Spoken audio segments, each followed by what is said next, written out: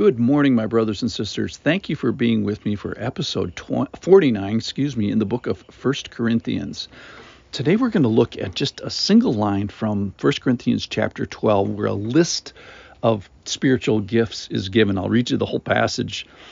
For to one is given through the Spirit the utterance of wisdom, and to another the utterance of knowledge according to the same Spirit. Then verse 9, to another faith by the same Spirit.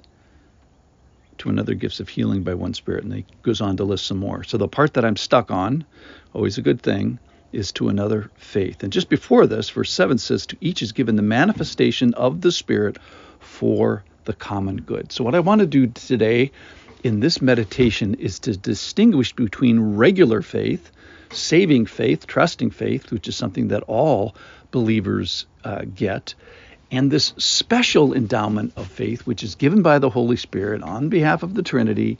It's empowered by the Holy Spirit and the Trinity for the benefit of the many, for the common good. So I'm kind of distinguishing in my mind between regular faith, which is that faith between you and God. It's a private faith, if you will. I'm not denying that it's not precious. It's that faith where we come to belief and we belong to God, that you become a child of God. It involves confession and repentance, and it's like this answering the call of the Lord for the first time. And this gift of faith that they're talking about can't be that, because it's already to believers. So the regular faith that everybody gets is this initial faith. Its purpose primarily is private, as opposed to this gift of faith, which is given later, and it's not private. Its purpose is public.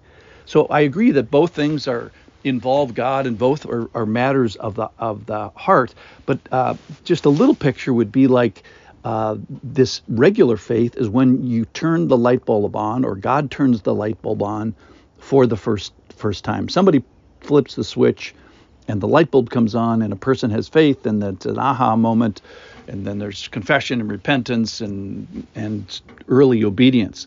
This gift of faith is different. It's keeping the light on for a particular purpose. So it's given to an individual, but it's not for the individual. It's given by the Holy Spirit on behalf of the Trinity. That's the same, but it's for the common good. It's for everybody. So it's this special endowment for accomplishing a task, a testing, or through a time. It's an increased measure of faith, if we're talking about units of faith, for a particular reason. So Romans has that in chapter 12, verse 3. For by grace given me, I say to everyone among you, not to think of himself more highly than he ought, but to think with sober judgment, each according to the measure of faith that God has assigned. And I'm kind of using that measure here to run with this idea of this unique empowering, where you get more units of faith for a reason, for a task, a time, or a testing. And it has a purpose, and that is purpose. It's not for you, even though you're the one that's going through the task or going through the testing or going through the time. It's for the many. So it's the Spirit-guided ability to trust in His promises. It's a special manifestation of the Holy Spirit and Jesus and God. It's given, the gift is given, the bike is given on Christmas morning by the Holy Spirit in an individual, but in a supernatural way for a specific situation that's not supposed to result in the puffing up in pride, or disunity. It's supposed to result in the common good. So let's think about maybe some situations. That's the primary thing I wanted to get to today, is why might we need this gift of faith, this special gift of faith? Well, maybe there's a difficulty that you're facing. Let's say one in your church, where maybe there's an issue of a doctrinal questioning, or a difficulty of leadership, or some particular peril or opportunity for growth in your church. Maybe you'll need faith then.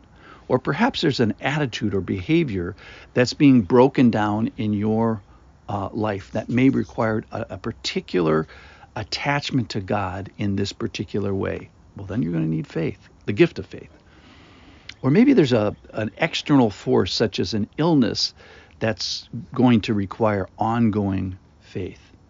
Or maybe you're under some sort of a persecution where you'll need this provision to stand up underneath it. Or perhaps there'll be a temptation or an appetite that wants to master you, and you need to stand firm and find a way of escape, and faith will be the way to that door. Or maybe it's the season that never ends. Maybe it's the aging process where it gets more difficult with time, and you will need the power of faith commensurate with an increasing power of difficulty, that being aging in this particular case.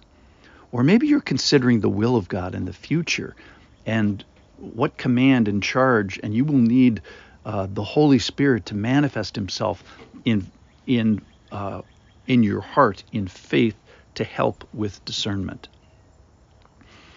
Or maybe there's something just ahead that you don't have anything that's required right now, but it's coming. It's just around the spiritual future corner. That will be difficult. And maybe it's something that we need to be ready with our faith so that we can hit the difficulty when it comes. So I'm titling today, Impedestaled Faith. That is, put on a pedestal. Our faith being public, that our endurance or whatever it is, standing through a testing and standing through a task and standing through a season or a time by faith for the common good, not for an individual good, which is, of course, that's seen by other people sometimes as well. But this is particularly for the common good. This faith is given for the common good. So perhaps a persistence through a task, a test, or a time. So, Lord, I pray for the gift of faith in myself and in the lives of my brothers and sisters, those who listen and those who aren't listening. And then I pray for faith faith for the problems now, for the testings now, for the seasons now, for the tasks now, or maybe the one that's just around the corner. And I pray, Lord, that their faith may be put on a pedestal, their situation and their endurance, faithful endurance of it, may be put on a pedestal, and that you may be glorified. Be near today. Amen.